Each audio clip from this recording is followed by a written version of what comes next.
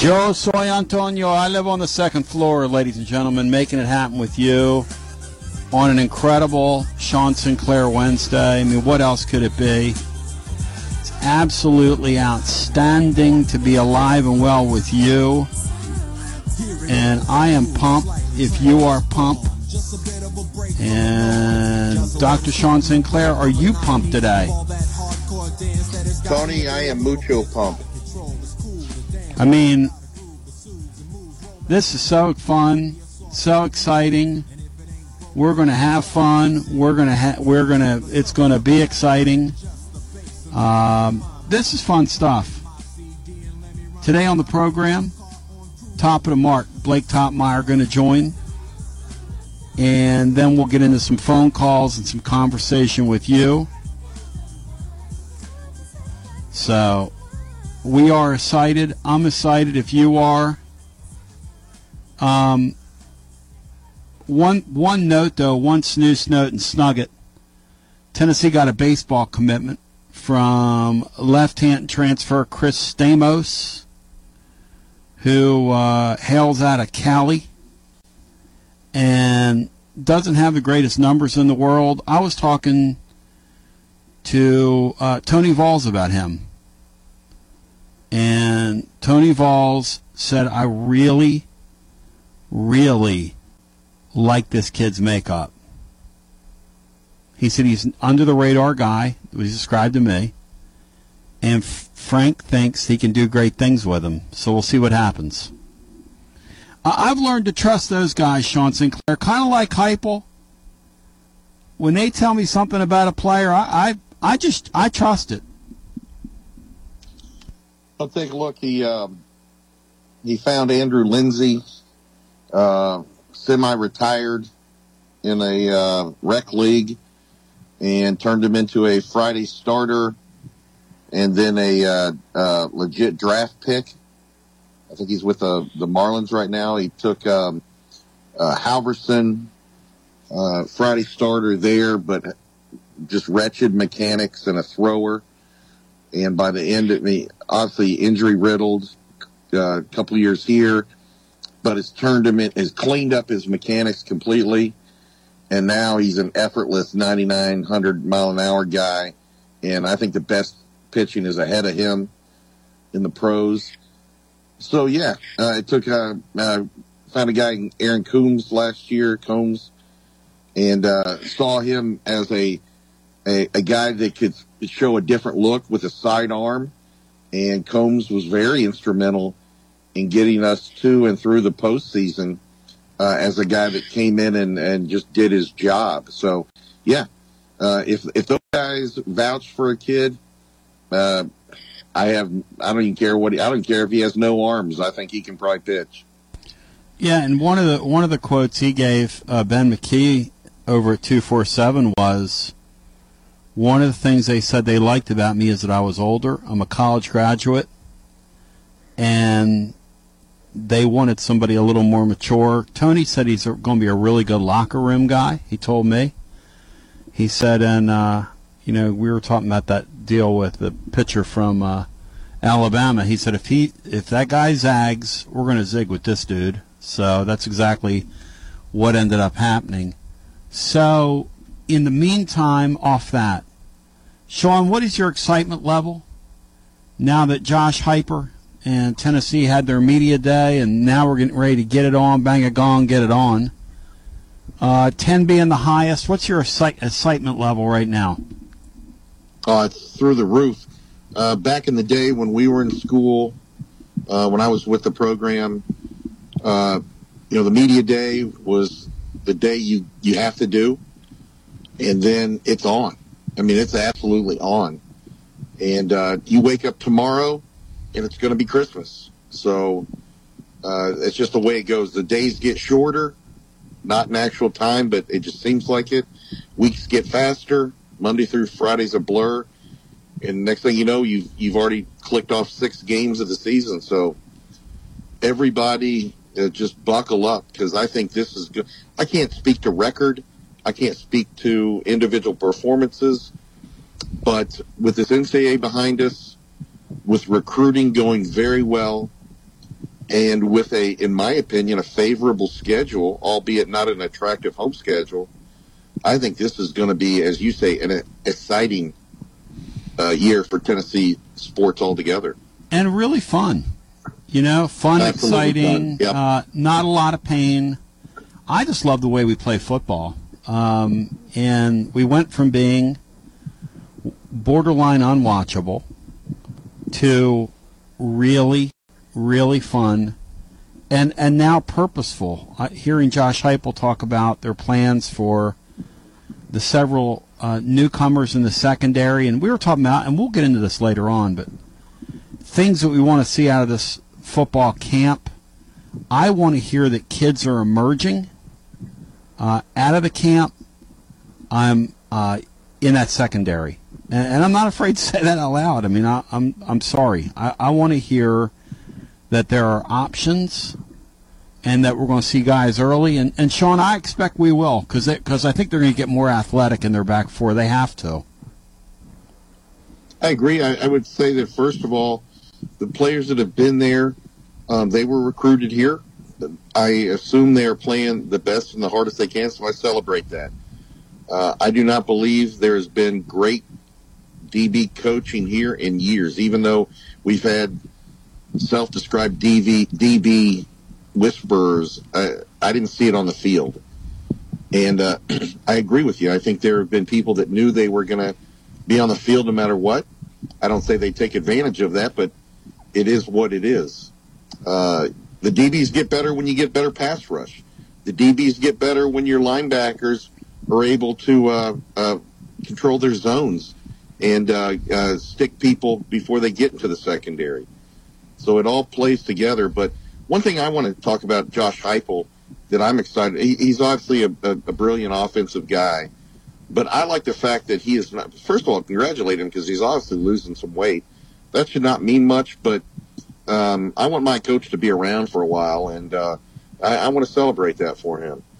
The thing I like about Josh Heupel is that he appears to always be looking at new ideas and incorporate what's best practices.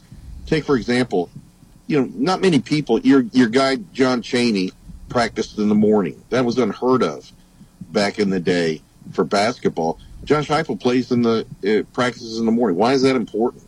Well, it is. You get kids up, you get the practice underway, you get it's usually cooler so people can focus. They're not worried about it. Sure, you may run into a swamp where the heat gets you, but if you're properly trained, you'll be okay.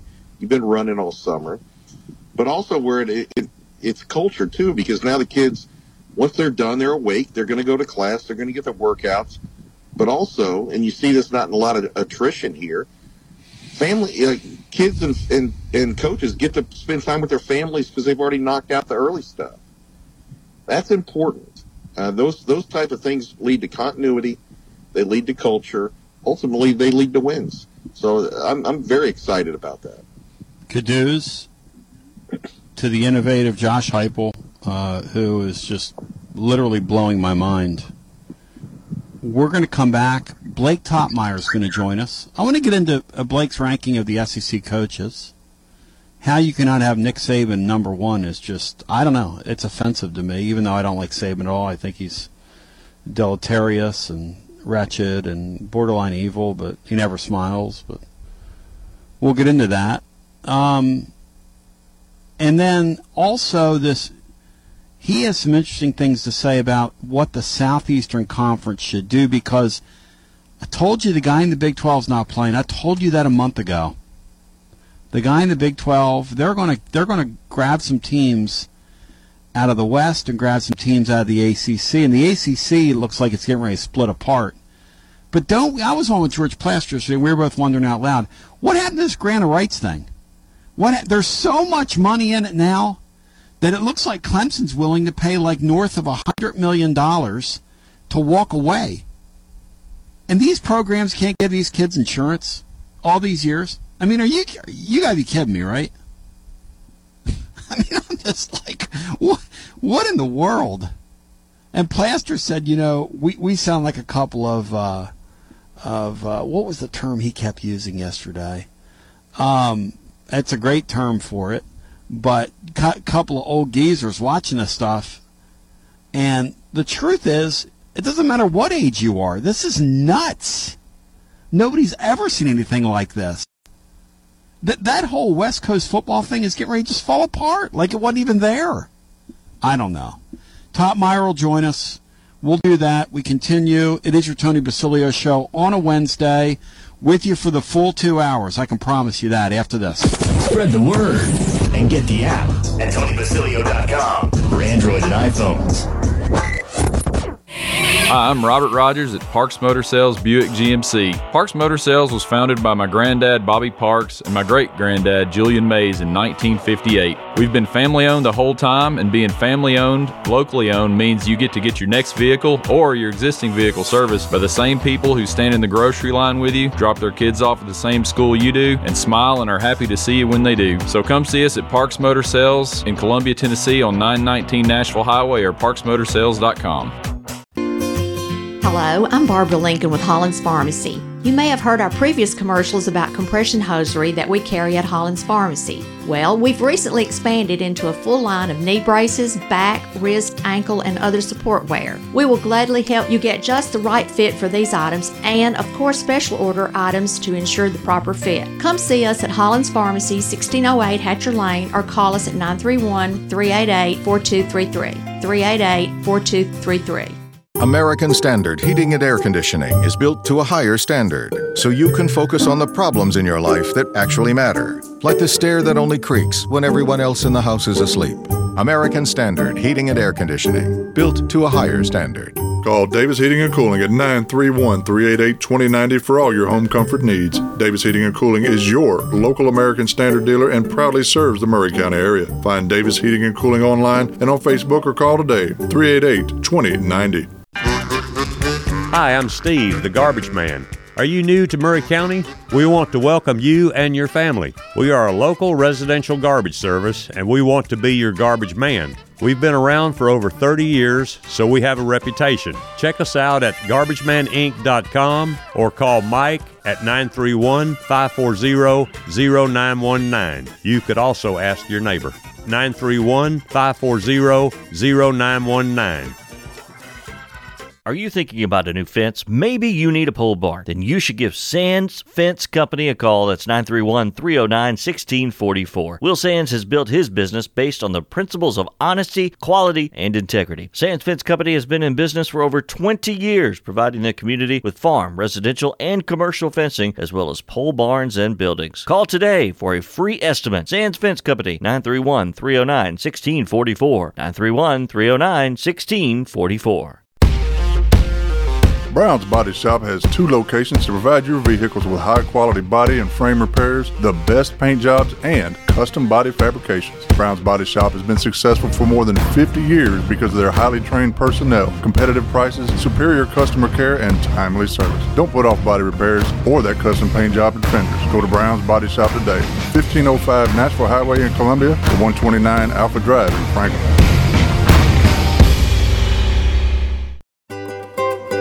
For 40 years, the Jeweler's Bench has worked hard for their customers and provided the highest quality jewelry at the best price. They keep going back. Recent renovations have allowed them to expand their inventory. More high-quality jewelry, custom vintage and estate pieces, and professional jewelry and watch repairs. They also buy gold. The Jeweler's Bench, still here, still great service. 808 Trotwood Avenue, Columbia. Looking for convenience? Try Quick Mart Convenience Stores, conveniently located all across Murray County, southern Middle Tennessee, and North Alabama. Whether stopping in on your way to work for coffee and a biscuit, taking a plate lunch to go, or grabbing something cold to drink after a long hot day at work, there's always one nearby. Quick Mart Convenience Stores, conveniently located all across southern Middle Tennessee and North Alabama. Proudly serving Shell gasoline. Hello, this is John McEwen with McEwen Group Real Estate, located at 17A Public Square in beautiful downtown Columbia. Our family has over 40 years experience selling farms, residential, recreational, and all types of real estate here in Middle Tennessee. Check us out online at McEwenGroup.com or on Facebook and Instagram at McEwen Group, or give me a call today at 931-628-1749. McEwen Group. Land is your legacy. Farmer Johnny here, Taylor Family Farm. I want to give y'all a little look-see. We raise 100% non-GMO, grass-fed beef, pasture chicken, and pork on our family farm. Everything that we grow is raised with love and care to ensure the highest quality and nutrition for our family and customers.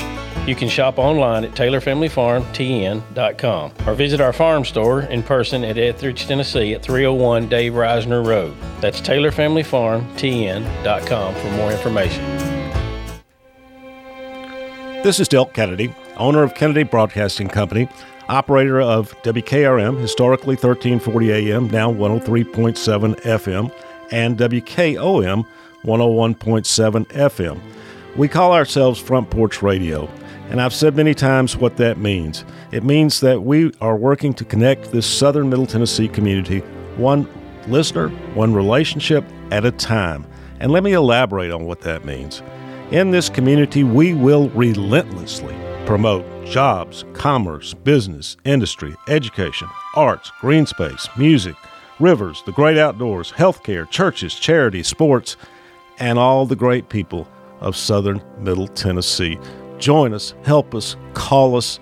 Front Porch Radio, Del Kennedy, thank you for listening.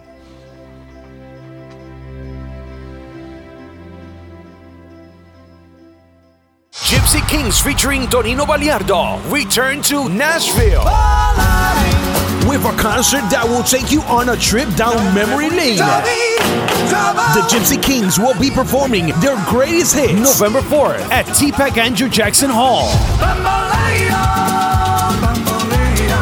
For you to dance and enjoy an unforgettable night. Tickets on sale through ToninoBaliardo.com. A Loud and Live production.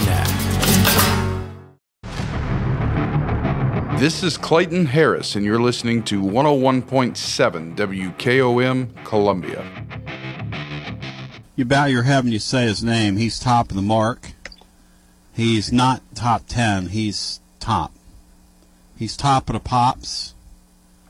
Ladies and gentlemen, you bow your head and you say his name. The great Blake Topmeyer returns to the show of record. As he breaks it down scientifically with myself. Sean Sinclair on this Wednesday. Top of the mark, Topmeyer. How you doing, brother? I'm doing well. Thanks for that introduction. That's an all-timer there. It's well earned by you, I would say. You're doing great work, my friend. Matter of debate, probably. You're doing great work. It's an exciting time of the year. Here we are again with. Before we talk about your coaches' rankings, which were kind of unfortunate. Let's get into this musical chairs and your different contacts around college football.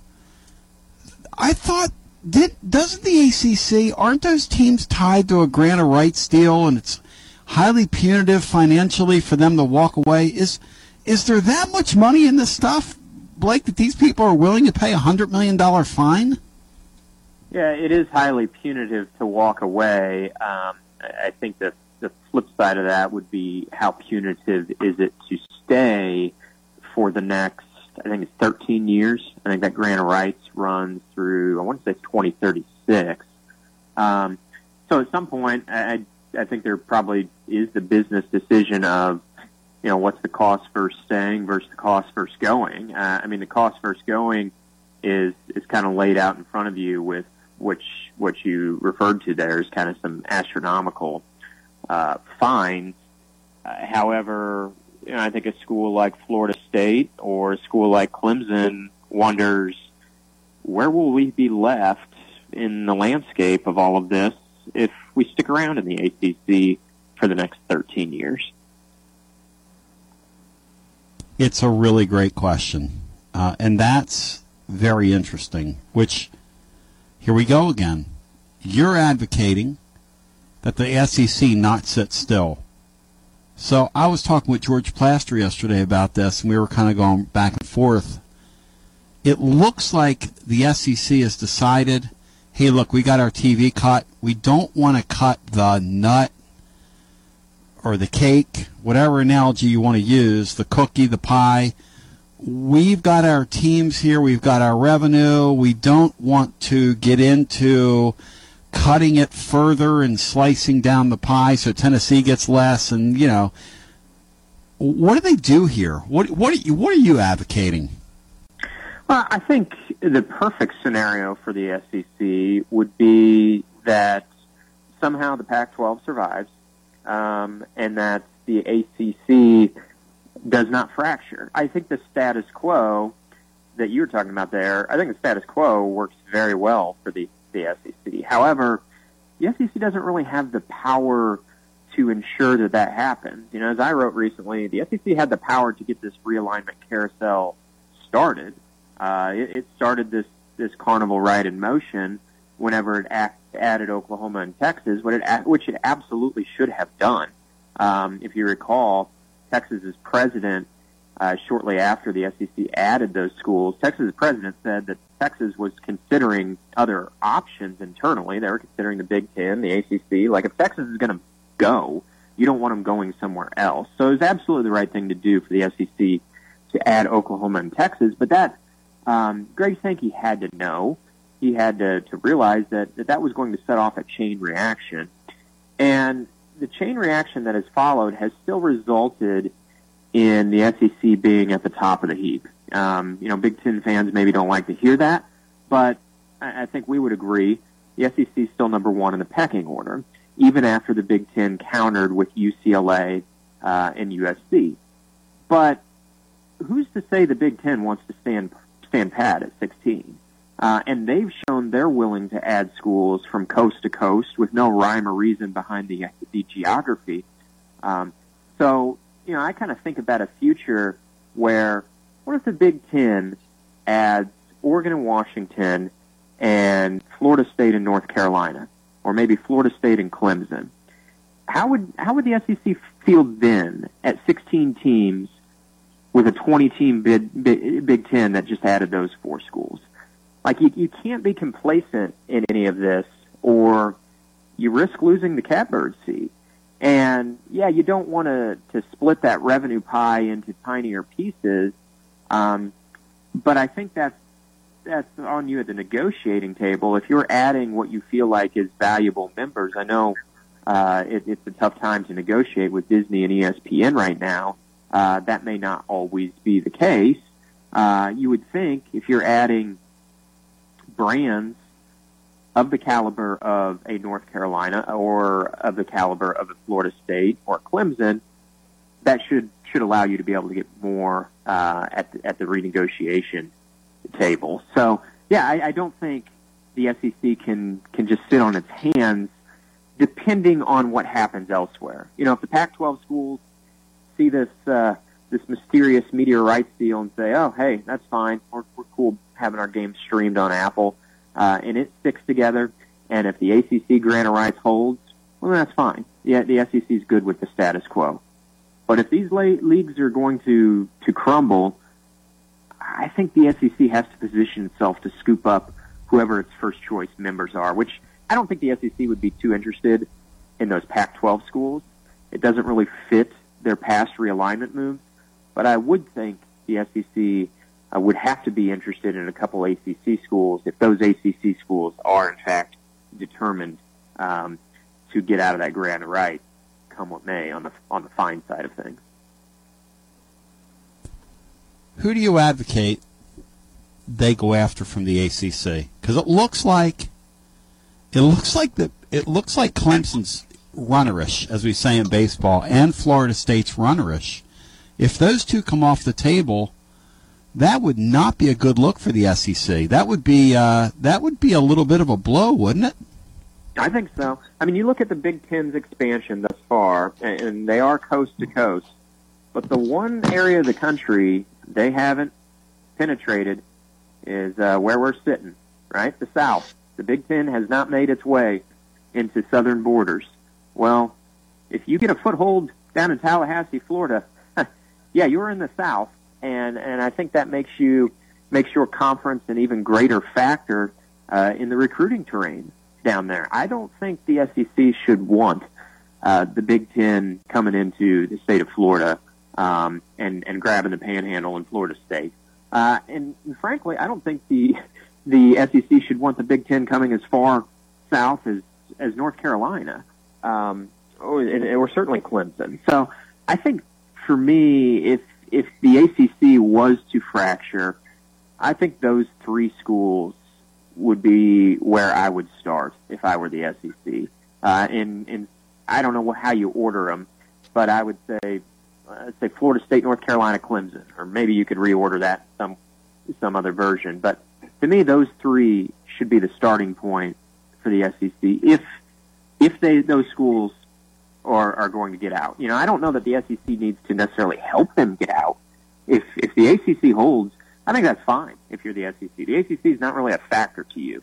Continue forward as the third or fourth best conference. Frankly, I think the Big 12 has probably leapfrogged them. But continue forward. You're either 3 or 4. You're not a threat to the SEC, and we'll revisit this in the 2030s when your grant of rights deal is winding down. If that's the case, fine. But if those schools find a way out, I think if you're Greg Sankey, if you're the SEC chancellors and presidents, you're asleep at the wheel. If you're going to let Florida State, Clemson, and North Carolina just walk into the Big Ten, that's not something you should want. Hey, Blake, what do you think's more attractive to a Clemson? So I was thinking about this overnight, which I think is an interesting question, right? Because a Clemson, a Florida State, they're going to have options. Mm-hmm. And the options are, do we want to tie ourselves for this next iteration of college football, this new 12-team deal? We walk away from where we are, which we've already established they have the financial wherewithal to do so with these new TV deals. So is it more attractive for me to go to the Southeastern Conference and butt heads there, or is it more attractive for me to recruit in the Southeast against this league and take on the Big Ten? I would argue that if the money is comparable, and I think the money is comparable, they might be better off in the Big Ten success-wise if they want to keep on the hamster wheel here. What do you think? Yeah, maybe success-wise you could make that case a little bit, although I think you throw Florida State, Clemson into a Big Ten that just scooped up Southern Cal and already has Ohio State, Penn State, Michigan sitting there. I think the gap would be a little bit narrow between the Big Ten and the SEC at that point. But I also think about the flip side of this, and athletics directors, first and foremost, usually think about how can I make the most money, and frankly, chancellors and presidents, that's usually near the top of their mind too, is how do we make the most money? And yeah, you want your teams in the college football playoff, you want your teams competing for national championships, sure, you want all that, but you also want money. And I'm just thinking about a Clemson football schedule that features the likes of Rutgers and Minnesota and Wisconsin, rather than featuring the likes of teams like South Carolina, Tennessee, Georgia, and on down the line. I mean, I'm not saying we're going to see a bunch, swaths of empty seats at home Clemson games, but I do think from a revenue standpoint, you talked about the TV contracts, but there's other pieces to this too, right? And the whole pie of funding your athletic department and making yourselves rich. I don't know. I think you want to put together a schedule if you're Clemson that has some of those southern schools that match your brand, right? I mean, you are totally giving up your brand and your identity as the Clemson Tigers if you say, yep, serve us up a conference schedule that's got the Iowa Hawkeyes on there and the Rutgers Scarlet Knights. Is that what you want to do? Maybe if it's about finding the easiest path to the playoffs but still be in one of the top two conferences, maybe you determine that's the Big Ten. But I would argue with a 12-team playoff, if these other conferences are going to crumble, I mean, are we going to award 6 automatic bids if the Pac-12 and the ACC are left in some shell of a state. I don't know. We can reevaluate that. And so all of a sudden, you cull back the number of auto bids, you pump out a couple more at-larges. I think if I'm running Clemson, I say we want to be in the SEC, and we think we can get one of those 5 or 6 playoff bids that inevitably are going to come to the SEC if it really does, result in like the Super 2 left standing plus, the Big 12 in the number 3 seed. Hey, Blake, I don't want to get like melodramatic here, which I'm prone to do. We all know the entertainer in me. No, don't say that. But the fact is, this stuff happens really quickly. Like you hear the shakes and the tremors. People that live on the fault lines understand this, but and then one day the big one happens. Do you think this thing, Blake, is it years away? Is it months away? What's your sense of what we're talking about timeline-wise here? Obviously, we're just guessing. We're spitballing here. Yeah, I think it could be either for the ACC, right? I mean, these ACC schools might feel that they can afford to wait a few years and reevaluate this, closer to the 2030s, maybe when you could stomach the finances, the penalty a little bit more. Or I think we'll know this summer, right? I think the ACC is kind of headed for a decision point. Some of these, what were they calling those 7 schools that were unhappy? The Salacious 7, the Magnificent 7. I don't know. I would think they got to be arriving at a decision point either this summer or you kick the can down the road a handful of years and you reevaluate this thing. Because the grant of rights isn't going anywhere, right? I mean, it's on the books through 2036. So I think the situation and you decide either we do it now or you get kind of a target date in mind where you feel like it is, worth it enough to do it. I think with the Big 12, the Pac-12, I think we're going to know its future, maybe by September 1, right? I mean, it's going to be sort of put up or shut up time, I think, for the Arizona schools. Do you want in the Big 12? That's next or time. Are you cool with going to the Apple Land, taking a bite out of the apple with the Pac-12 and sticking around there? So I think we, and if the Pac-12 loses the Arizona schools, do they close up shop immediately? Maybe not. I think we learned from the Big 12 state of affairs 2 years ago that let's not rush to be the first to write the obituary. I mean, how many of us had the Big 12 left for dead there when they lost Oklahoma and Texas? And they've rallied off the ropes pretty strongly. Having said that, though, I don't see a lot of great options for the Pac-12, if it starts hemorrhaging some more members. And I do think if the Pac-12 were to lose Oregon and Washington on top of the Arizona schools, it'd pretty much be curtains at that point. I mean, maybe your conference continues to exist in some merged state with the Mountain West, but the Pac-12 as we know it would sort of cease to exist at that point. I don't know that Arizona and Arizona State would be the absolute knockout punch, because like I said, we have seen a conference come off the ropes before, but I don't see a lot of outs for the Pac-12 at this point if they start hemorrhaging more members. And the Arizona deal is really interesting. You had people staked out yesterday waiting for the media people, because media people understand that when these folks convene, I guess they convened a Zoom call yesterday, but you'll wait for word to come out of that meeting that, hey, we're ready to pull the trigger and jump leagues. And that's what we're looking at right now. As Blake Topmeyer joins us of the USA Today network and formerly with the Knoxville News Sentinel, his work does appear in the News Sentinel, but really appears all over the country as part of their chain and also with the USA Today folks. So Blake's got his ear to the ground on this stuff, and it's a really interesting time. It's Blake.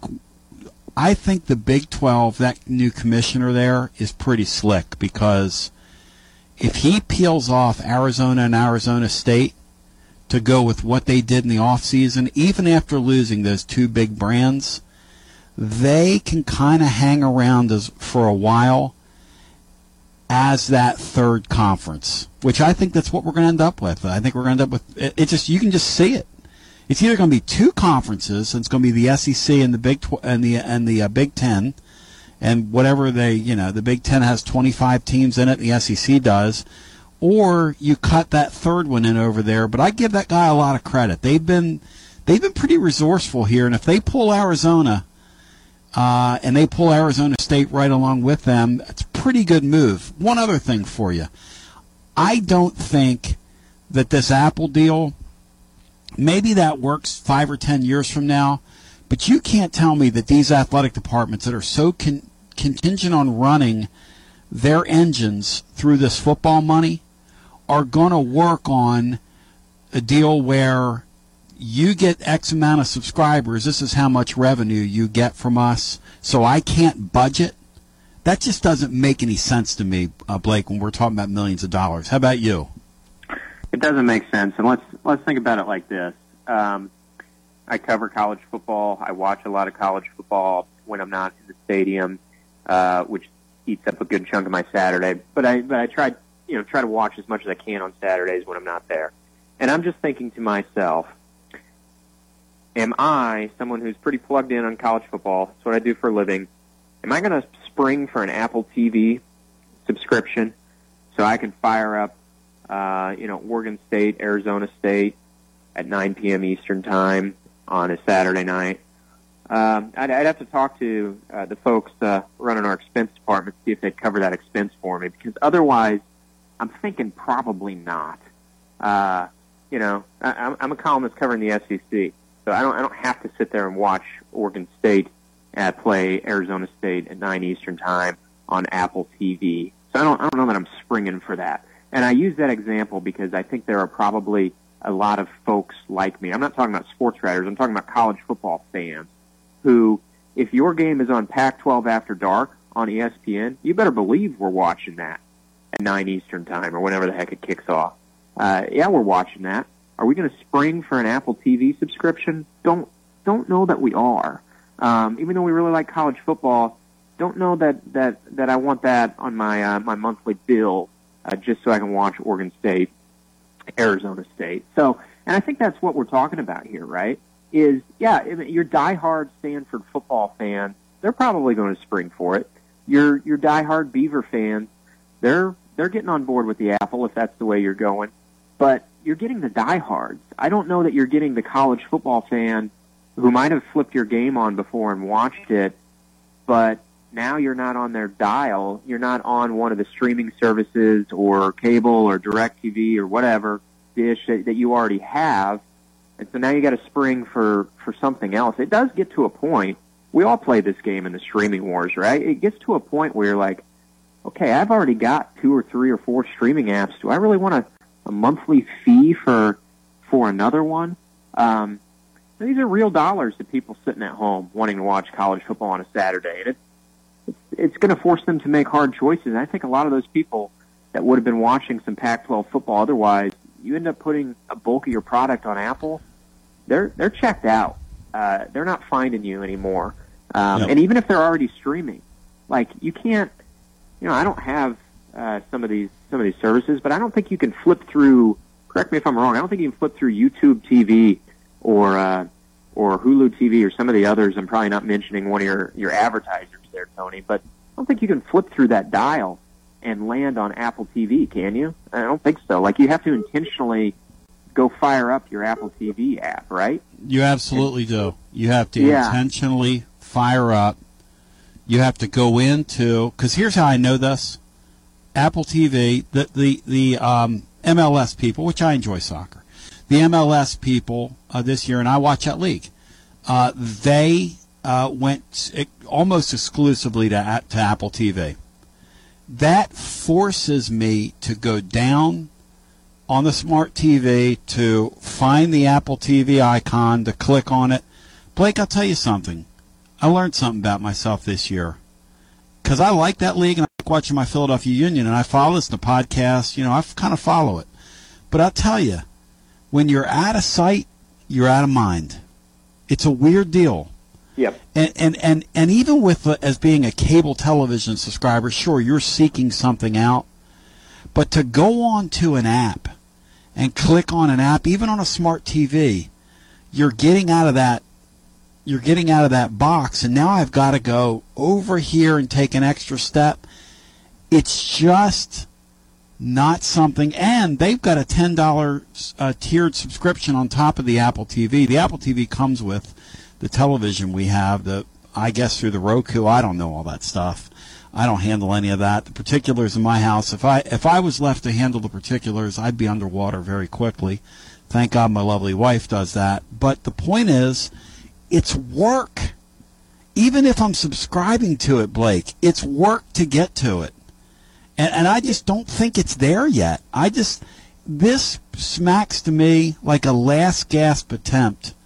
The TV network's basically telling the Pac-10, Pac-12, whatever they are right now, minus those 2 LA schools, we're just not going to pay you the money you're looking for, so you might as well go over here and see if you can get it subscriber by subscriber. And to that I say good luck to you, because I don't think it's going to happen for them, Blake.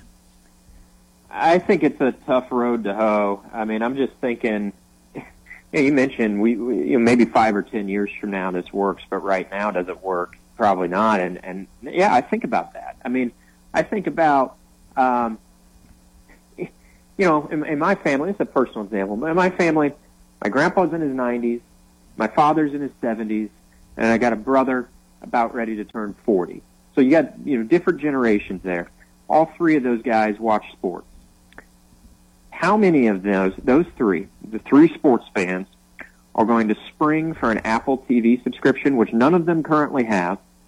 They're all watching on satellite television still, from the 40-year-old up to the 90-something-year-old.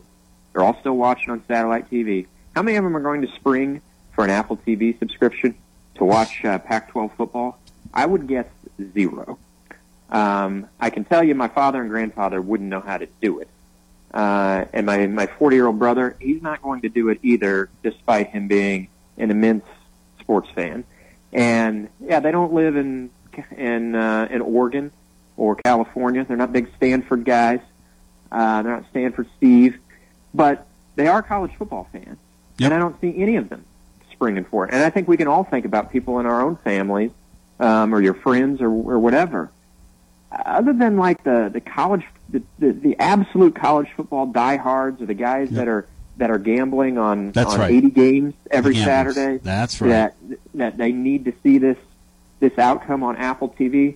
I think you find something else to watch, because there's going to be other games on. Even in that late night window, maybe you're watching, some Colorado State game. Or Fresno State. Yeah, ESPN will program, and that's the other thing. ESPN and Fox are going to counter-program against that Apple product. The other thing that comes to mind, and Sean wants to jump in here, and Cinco, jump in here with us. But before I throw to you, Sean, I just want to say, to me, when I think about that whole Pac-12 footprint, I think about casual college football fans. Look, if you took the SEC and said you have to go on another tier and you got to buy, people here would absolutely do it because they're nuts. Yeah. I'm not sure. I mean, you look at their stadiums, I'm not sure it's a lifestyle there like it is here. I don't think it's there yet. Sean Sinclair, jump in here with us. Your thoughts? I agree with a lot of you saying. I mean, I've got free Pac-10 or Pac-12, and I don't watch it right now. I don't see people, except in that area, going out and spending a lot of money to watch something they don't watch now. But I do think that Blake brings up a great point about. I'm not so sure that I don't think you can sit back and watch the Big Ten just start taking over. Clemson. There's some recruiting kids in the Southeast tend to stay in the Southeast in general. I think it would be a mistake for Clemson to go to the Big Ten. I think that would be a good thing for the University of South Carolina. But, money talks, so who knows? I like the way the Southeastern Conference has looked at teams that are good in all sports, and that's why I'm not so sure someone like Virginia Tech makes sense. Where at one time I thought under Beamer, I thought they would be a good SEC team. I don't think they are now. So it'll be interesting to see how they do it. So we'd have to get to 4 more to get to 20. Is that what you think they would do, Blake? Would they grab 4? Is that, or would they go 2 and then 2? What's your sense, Blake, if the SEC acts here? I think it depends how many ACC teams want to pay the exit fee to get out. I mean, I don't think the ACC is going to open up, or excuse me, the SEC is necessarily going to, say, hey, we'll cover your astronomical fee to get out the door. I think that's got to be on them to get out the door. But that depends on how many want out. But yeah, I think 20 would probably be if you're going to go up from 16, 20 would be the number. Now, do they do it all at once? I mean, we saw when the SEC went from 12 to 16, they obviously did that across about a decade. They went 14, then 16. Would it be like that, or would it be all at once? I don't know. Maybe it comes 2 first and 2 later. But I think that sort of depends on whether you feel like you can sit around and wait for the second round of 2. If the 4 ACC schools that you want are all leaving at the same time, they're all paying their fine and getting out at the same time, then I think you quickly go from 16 to 20, or you try to anyway. If you don't have 4 on the market that you want all at the same time, then you go to 16 then you go to 18 and you sit back and wait, because I don't think you have to add just to get to a particular number. And Greg Sankey said that, and I'll agree with him on that. You don't have to chase a particular number, but you do have to be cognizant of what's available out there. If suddenly Virginia Tech is available, I think to Sean's point, I don't know that that's a must-have for the SEC. I don't know if you got to jump at that. If they want to go in the Big Ten, let them have them. I think you can live without Virginia Tech, but so it sort of depends on who becomes available in the ACC, if anyone. Maybe this grant of rights holds, and maybe we're talking about this, 6-7 years from now when that's a little closer to expiring. But last thought I had, kind of on the Apple TV thing, as we were talking about this, guys. You mentioned that's where the MLS landed, which I wouldn't know because I'm not an MLS guy. But the point is, a lot of people who do watch the MLS, sounds like maybe it is for you, Tony, but I think for a lot of people, that's not like their number 5 sport. Like the soccer nerds are soccer nerds, right? Like that is their thing. And so I think that something like Apple could work for the MLS because there aren't a ton of people that just casually watch the MLS. You're all in on the MLS, if that's your thing. And so you want to stream it on Apple, you want to stream it on whatever. If you were an MLS nerd, a soccer nerd, you're finding that. But I think you were kind of talking about this earlier with the Pac-12. Like, how many people are that passionate about Pac-12 football that if you put them on this streaming platform, they're going for it?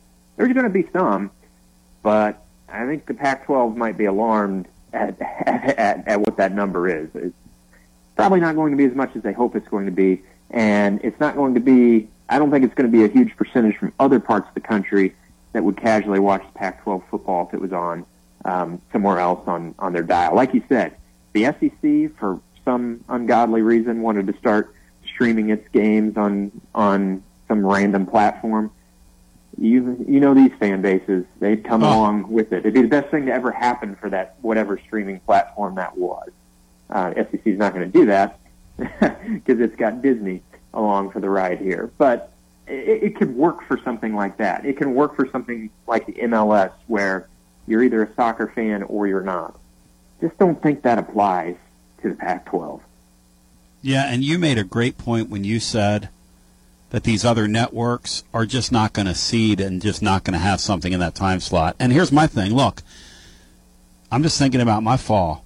When we're down in the studio doing our Garza Law fifth quarter fan reaction program into the wee small hours of the morning, I will have whatever games on there, and I will tell you right now, I'm not paying for that Pac-12 pass. I'm just not. I'm just not going to. That won't even cross my mind to do that, and I'm as captive an audience as you can get.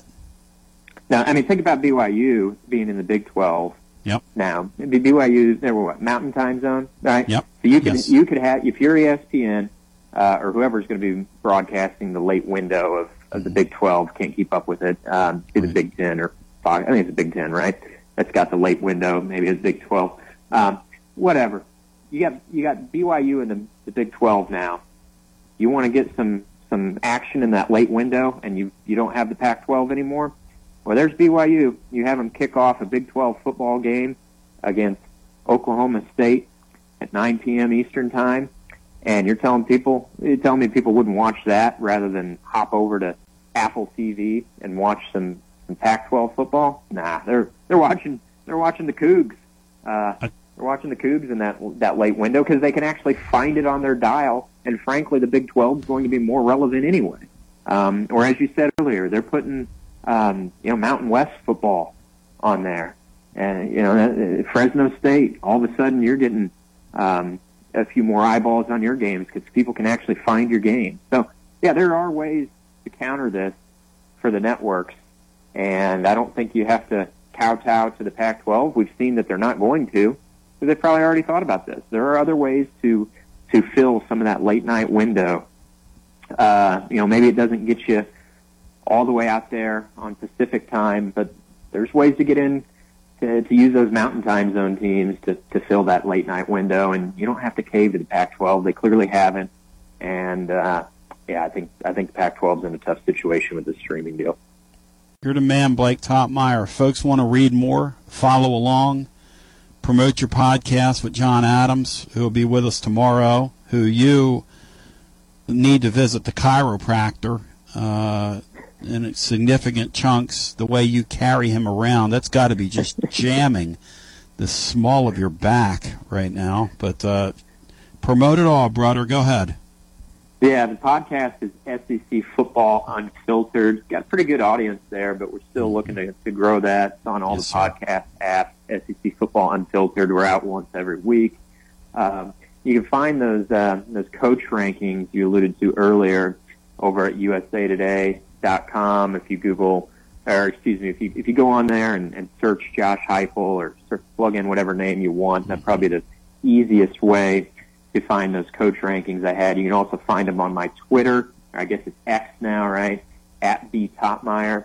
And if you head over to knoxnews.com, I had a column that went up here locally this morning on Josh Heupel and how this guy he kind of puts me to sleep at his press conferences. Mm-hmm. He's a snoozer at the mic, but my take on that is he's actually kind of got the perfect personality for this this media pressure cooker that we know this market can be, and I actually think boring Josh at the microphone there works pretty well because the attention then is left to go on the product he's producing and not stupid things he's saying at the mic like some of these past coaches have done. And then we spend hours on your show or others, kind of replaying it and psychoanalyzing it, and making fun of him. Heupel doesn't give you any of that stuff, does he? It's like 20 minutes of snoozerdom when he's at a presser, and then you're left to talk about his football team. I actually think that works pretty darn well for him, and I got a column on that you can find over at knoxnews.com. Well, you're right on the money. We talked about it, yesterday after he was done. There's not one slogan that comes out of his mouth. There's not one justification for anything that he's done that comes out of his mouth. He reminds me of a veteran NFL football coach, just very comfortable in his own skin. He doesn't try to sell you. He doesn't try to pre-sell you. He doesn't try to sell you after the fact. I'm just wondering, Blake, where this guy came from, because he's almost too good to be true. He is a perfect, you talk about a perfect coach for this era. He is a perfect coach for the era that we're embarking in right now in college football. Well, I think he's perfect for Tennessee too. I think in some other places you might need a little more of a showman.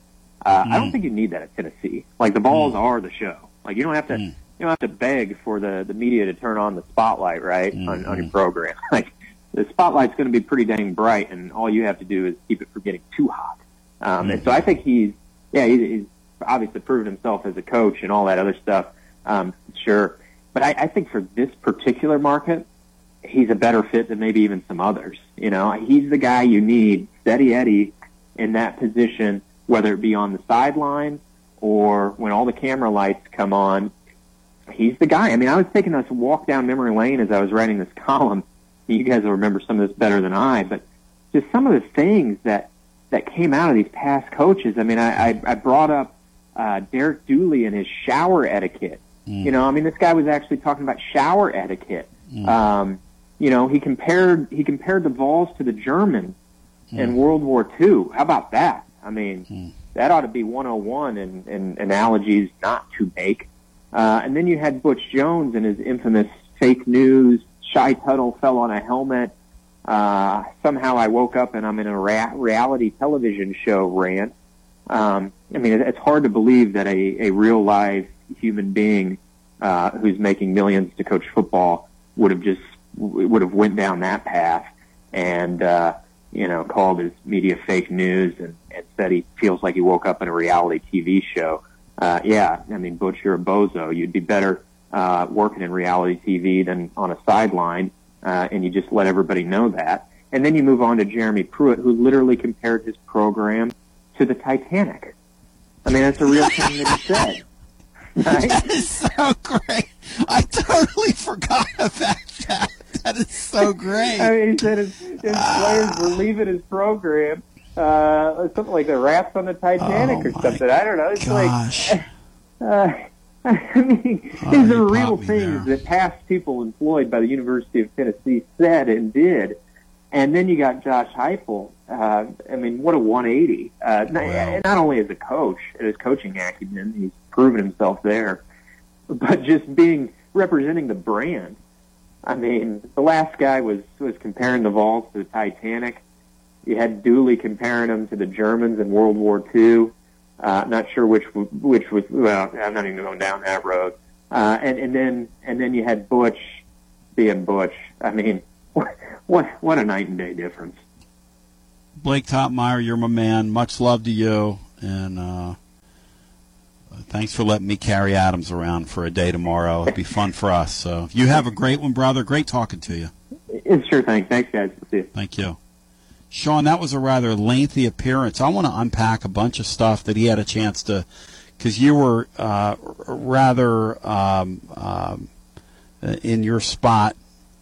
Generally, I want to give you a chance to expound on some of the things that Blake got into. I think it's a really, all of a sudden you woke up today, last couple weeks, it's a really interesting time to watch the next shift. Once Arizona falls, because they're going to jump. They're not stupid. Once they jump, here come the wheels in motion from the West Coast to the East Coast.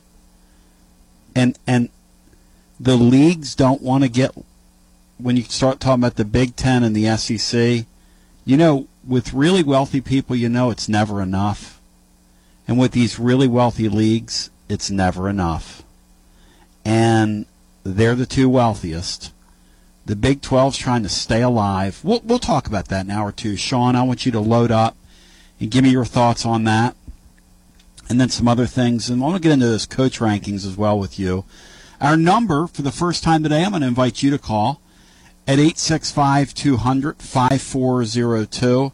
Again, 865-200-5402.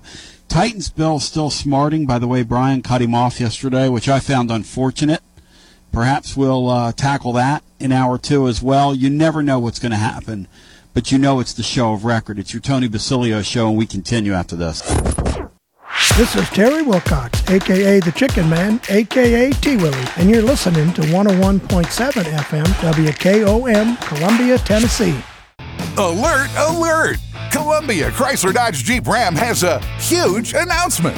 We're expanding our service center to get you in and out quicker than ever. That's right, 5 new service bays to get your vehicle back on the road. Don't drive a Chrysler, Dodge, Jeep, or Ram. It doesn't matter. Our certified technicians are trained to work on all makes or models. More service, less time. Only at Columbia Chrysler Dodge Jeep Ram. Family owned and operated. You can count on us. Hello, it's me, Terry Tillis from Tillis Jewelry. July reminds me of red, white, and blue. If you were born in July, your birthstone is the ruby, king of the precious stones, for its rarity, hardness, second only to diamonds. We have a beautiful collection from earrings to rings, modern and antique. If you were born in July, we'll take 10% off your purchase. Follow us on Facebook and Instagram. This is Dr. Dominic Mancini from the Dr. Gill Center. If your car was damaged in an auto accident, chances are you'd fix the car. Why wouldn't you give that same attention to yourself? Untreated whiplash injuries of the spinal column may lead to conditions such as headaches, numbness in the arms, neck and back pain. The doctors at the Dr. Gill Center specialize in detecting and treating such injuries from an auto accident. Accident consultations are free. Call mepainfree.com or call 615-551-9224. In today's uncertain world, you can never be too careful about your family's financial future. That's why the Parker Group, a part of Baird's Private Wealth Management, is offering a free second opinion on your financial plans. Let us review your current plan, and we will identify any gaps and offer suggestions to improve it. Please call the Parker Group at 931-548-3737. That's 931-548-3737. Robert W. Baird and Company Incorporated does not offer tax or legal advice. Hi, Jimmy here for Columbia Ace Hardware. Columbia Ace Hardware now carries Magnolia Home by Joanna Gaines paint. Now their premium quality and huge selection of colors will be right in your neighborhood. Along with the award-winning service and advice Columbia Ace has always provided for your paint projects. Around the block, what you need in stock, with people who know their paint. Columbia Ace, the helpful place. Ace is the place with the helpful hardware, folks. Hey, this is Derek Ransom with 10 Pin Alley, voted #1 family entertainment center in Murray County. We offer 32 bowling lanes, giant arcade, laser tag, bumper cars, and a full cafe and bar menu. We also specialize in group events, kids and adult birthday parties, company parties, sports team parties, and holiday parties. We're located at 322 East James Campbell Boulevard in Columbia. Call us today at 931-381-BOWL or visit us at 10pin.com. 10 Pin Alley, it's where the good times roll. Do you have trees that need trimming or removed? Do you have stumps that you want ground? A1 Tree Removal is a family-owned and operated business local to Columbia and Lewisburg and servicing surrounding Middle Tennessee. They are licensed and insured and provide free estimates. No job is too big, no tree is too small. Give old Luke a call or text Luke at 931-359-3113, or you can check them out on Facebook and tell A1 Tree Removal that you heard this ad on the radio. If you love America, you will love A1 Tree Removal. This is Jim Ross, and you are listening to Front Porch Radio, WKOM 101.7, located in Columbia, Tennessee. Tony, be back with you, 865-200-5402, Hour 2. On your radio, Blake Topmeyer, top of the mark, top rope. Appreciate him joining us. We went into the big top with Topmeyer, and there was a lot under the big top today to unpack. Cinco, I really hadn't really considered what's going to happen with the ACC. His point was, if you're the Southeastern Conference, you almost have to go in there and get those plum schools if they're going to move before the Big Ten does. What's your sense of what's going to happen here? I think you're right. But I just wonder how big does the Big Ten actually get? They're bringing in who all are they incorporating? Well, you've got right now that we know of. You've got UCLA and USC, UCLA, which gets them a 16. Then they're talking about 4 more. You're talking about Florida State, Florida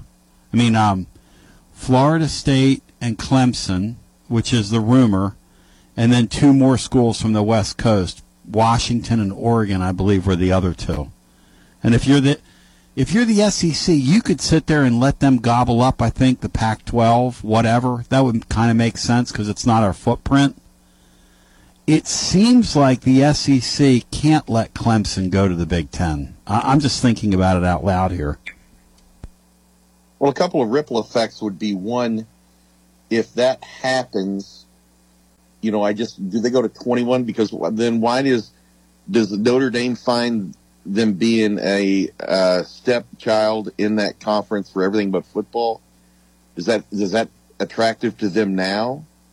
Or do they jump to the Big Ten? That's always seemed like the natural thing. I think you have some other things. Now that we're talking that money's the same, even though I'm from Missouri, they,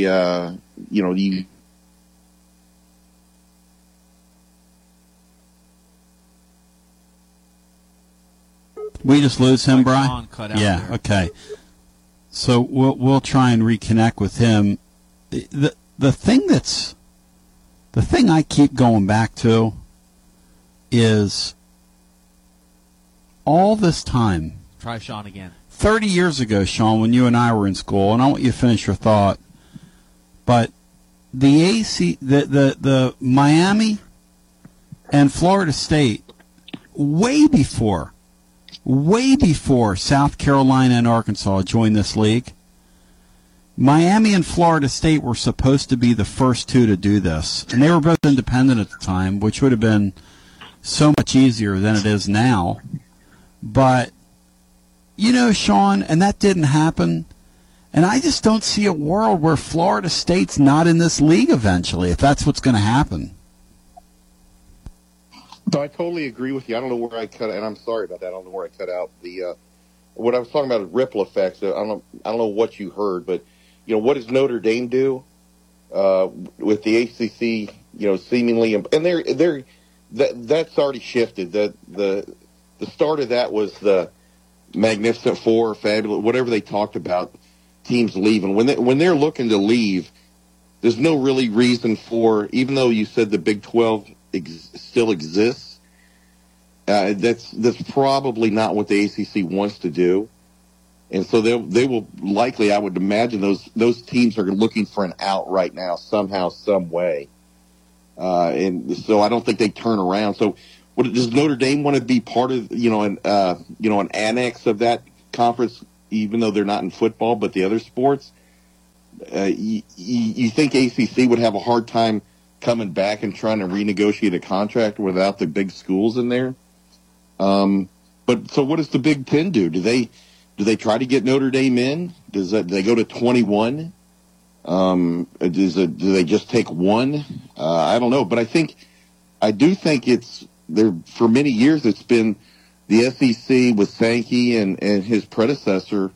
I think they've sat atop and lorded over college football, and as an outsider, I kind of applaud what the Big Ten is doing. They're saying, okay, well, if this is the way it's going to go, then we're going to gobble some stuff up. And I think I think the SEC has to counterpunch a little bit. Am I correct in saying that yesterday they announced that the Big Ten, the figures were that each school got $58 million as opposed to a lesser amount for the SEC schools? I do think that's right. Yeah, the SEC's not going to. There's $14 million difference. And potential debt. Does that make a Missouri take a look and say, well, you know what? We got Iowa here, we got Nebraska, Illinois. This is more natural. Do we move over there? And so if I'm the SEC, I don't know that I would be as cavalier as Sankey has been over the past couple of months about realignment, because it's definitely coming. And, the old soothsayer, Jackie Sherrill, is going to be proven right 40 years ago. There's going to be two super conferences, but how big are those conferences? And he made it. And imagine if you're at Virginia Tech today, a Virginia Tech fan, a Virginia Tech administrator, a president, whomever. Imagine if you're up there and you're thinking to yourself, we're about to get locked out of this deal. Or if you're at the University of Virginia, our opening opponent. Because here's the reality, and this is hard for some to grasp. This is all, underscore, all about football. All, A-L-L, all about football and football revenue. And so that is the case. My question Tony, if I'm Virginia Tech, the first call I make is to Stillwater, Oklahoma, because to me that's a very, even though you don't have an OU, you can't compare OU to Virginia, but you have a very similar thing there. You have you have an okay school without Beamer, without Mike Vick. They've had some social issues, but that's kind of gone away. But they're going to be sitting in the middle of SEC territory-ish, and basically going to be in a conference like with Memphis or someone like that. That is a proud school with a good football heritage.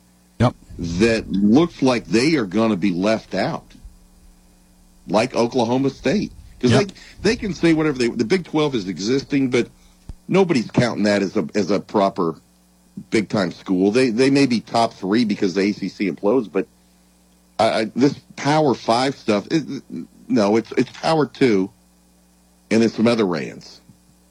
Well, and Blake said it best. You could see a 12-team format, 12-team playoff format, where what it comes down to is eventually 5 SEC teams, 5 teams from the Pac, whatever the Big, whatever they're going to be called, and then one other one.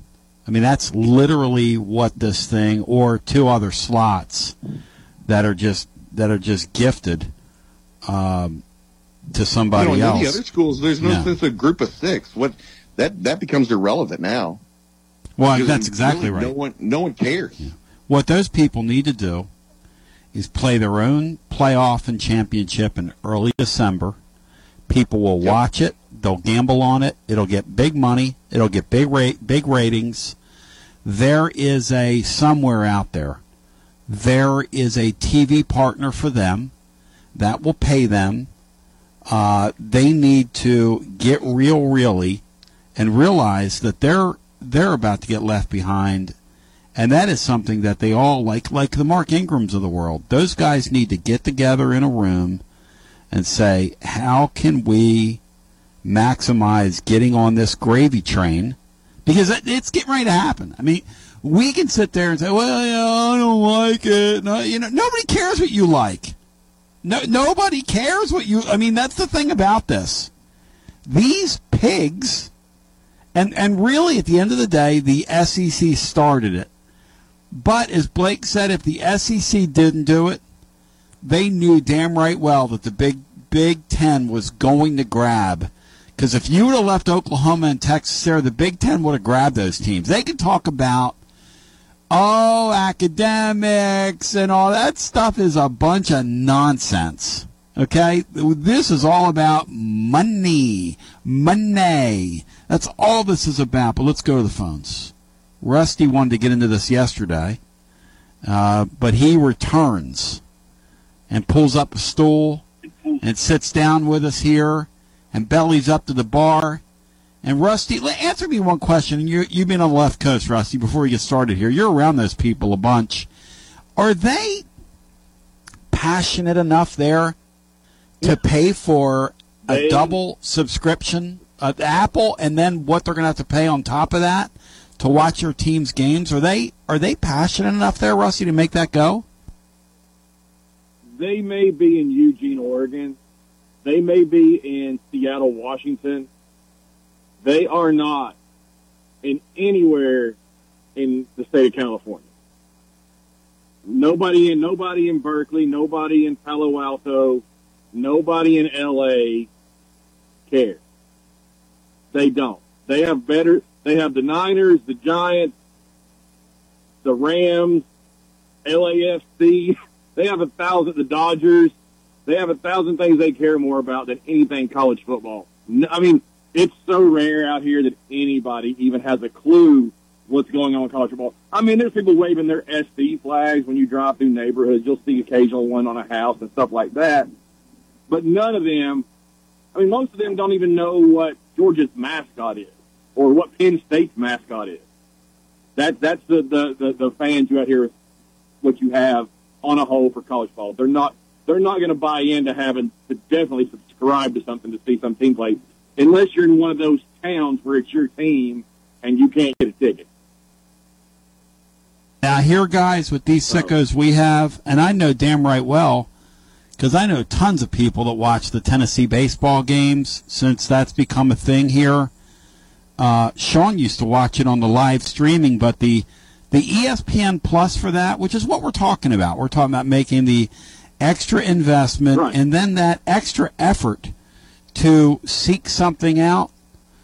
See, you've got to have some passion around something if you're going to try and make something like that go. Like Topmeyer said, if the SEC announced, hey, our big games are going to be available on a streaming platform, I mean, I hate to say this, but we're a bunch of sheep, and we would all sign up tomorrow. And they would have a couple million of those subscribs by sundown tomorrow. Let me jump in real. Can I jump in? Yeah, go ahead. Quick? Let me tell you my journey. Okay, I grew up watching the Royals, and then when I got to college, it was TBS Braves. So I've been basically a Braves fan because of my college roommate who was a big Braves fan for the past 30 plus years. Okay, so this year, I want to watch the Braves. Well, I cut up the cable a few years ago, and I have YouTube TV. They don't cover the Braves. Okay, fine. Let me do this. No Valley. Right. So anyway, I go and I buy a subscription to Major League Baseball to get the Braves. Okay, well, spent my $100-some, whatever it was. Well, it's still blacked out here. So they say, okay, well, go buy a VPN. Okay, so I go to NordVPN. I get it. Still blacked out in some ways. I go, okay, so I buy a subscription to Bally Sports Plus to watch the Braves. Still blacked out. I've got Major League Baseball. I've got the TV paid for. I've got Bally Sports Plus. I've got everything you can imagine. And I've got a VPN that I can get, a thing in Russia. I can get it in Brazil, wherever. I can't freaking watch the Braves. And so basically what I've been resigned to is I canceled all of them. I'm like, well, flip this. And I just watch the highlights the next morning on YouTube and try to, when I'm doing nothing but, yard work, whatever, I'll listen to the Sirius radio broadcast. So they, all this moving around has another side to it. The sickos will go look for it. Well, this sicko can't find it no matter what I spend. That's baseball's major problem.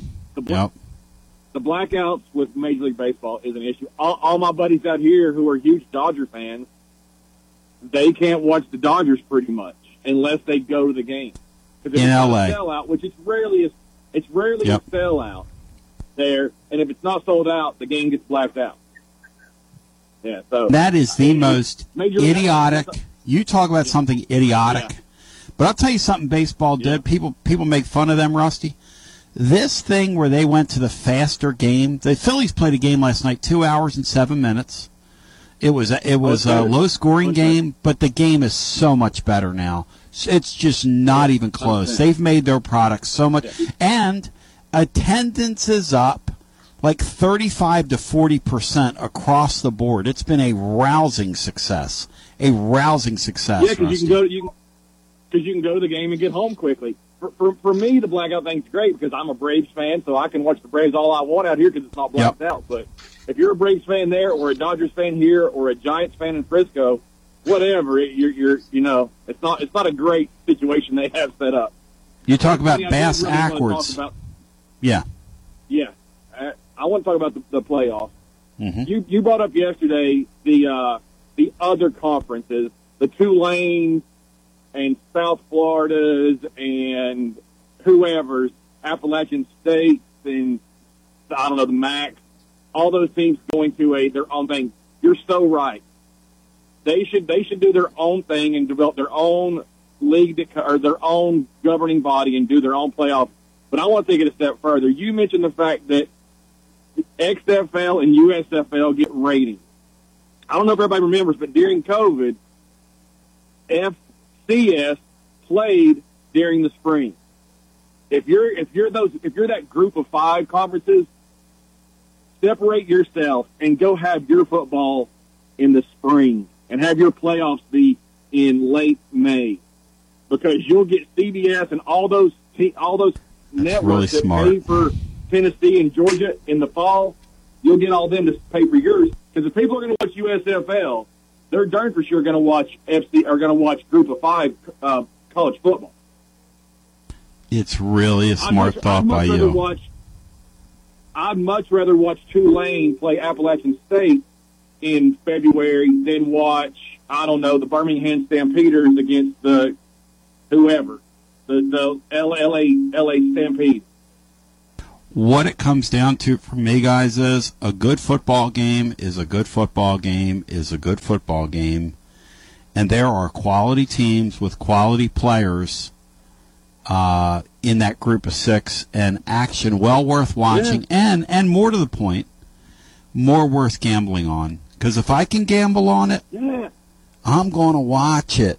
And that's who's going to buy that Pac-10 package, but Pac whatever they are. How many of those people exist, though? You're right, Rusty. If they shifted to a spring format, it would be highly interesting if they tried that. Yeah, because there's already a huge fan base for Appalachian State. They're going to be there in the spring, going to games and loving it and having their own playoff system. And Tulane and New Mexico State and San Diego, San Jose State, Utah State, Nevada, all those teams. It would be a blast to have their season be separate. And like I said, CBS and ESPN would pay for those, because there's more of a tradition and a fan base for all those type of teams than there is for any of the USFL startup teams. You're going to get more eyes on that, and ESPN will pay for it. Yep. And what I was talking about is the XFL, USFL, when they overlap, they were getting like $2 million a weekend when you coupled up, and you can't tell me if those, and that's just borderline pickup football. You can't tell me that they couldn't. With some decent college games. That's a really interesting point. I just think our appetite for football is insatiable. It's like European soccer, Cinco, and their shores. They can't feed that to those people enough. Those people can't get enough of it. They've got 4 concurrent cups going on that they're playing for, 4 championships, and they watch it all, Sean. They watch it all. Well, they do, but remember, it's. I'm sorry. In Europe, though, those countries are about as big as states. So it'd be the same as if you had cups going on in Kansas or in Texas or in Oklahoma. So it's all somewhat relevant. I think but for me, I think this really comes to how many outsiders can you draw in? Because I won't watch the Italian league. I don't watch the French. I'm not for being a snob. It just doesn't interest me. So how are you going to get outsiders to watch your Pac-10 or your, as Rusty said, if people out there aren't going to pay for it, who's going to pay for it? Oh, they're not. Paying for on a streaming service out here on the West Coast, people aren't going to do it. That's not going to happen. But you'll still get more eyes on San Diego State versus Nevada in March than you do on the LA Stampeders or whoever against the Orlando Breakers. I don't know if those teams are still around, but that was my USFL, the Orlando Breakers. That was my team when I was 4 years old. You mean the New Orleans Breakers? But you will have the Orlando team was the Renegades. The Renegades. But you will have a Dwight Gooden. Good talking to you, Rusty. You need to brush up on your defunct sports teams and franchises. Speaking of defunct yesterday, Sean, it was rather unfortunate yesterday that Brian eviscerated Titans Bill rather quickly. When Titans Bill refused to have Nick Saban as a top 5 active coach in the SEC because he quote-unquote cheats, Sean. Because he quote-unquote cheats. Whatever that means. What?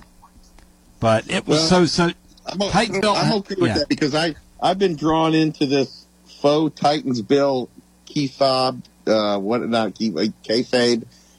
heat with Titans Bill, which I don't want to be. I've even got Polly Joe coming over here and telling me, keep it up. I love it when you get Titans Bill riled up. So Titans Bill, I love it. I just want to say, Titans Bill, that I stand against what occurred yesterday on the show. By the way, at 865-200-5402, he's on hold, but let's go back to our phones, and we'll get our next call in, who will be David. David, welcome in. Hi.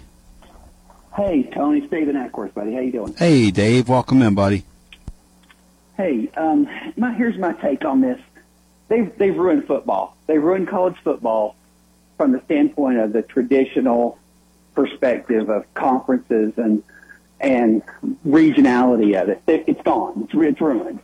So just peel off college football and let us keep everything else regionally in the conference, like basketball, baseball, everything else stays regional, and just turn college football into what they've been dying to do for the last 25, 30 years, which is professional sports, semi-pro sports. Yep. They've won. We've lost.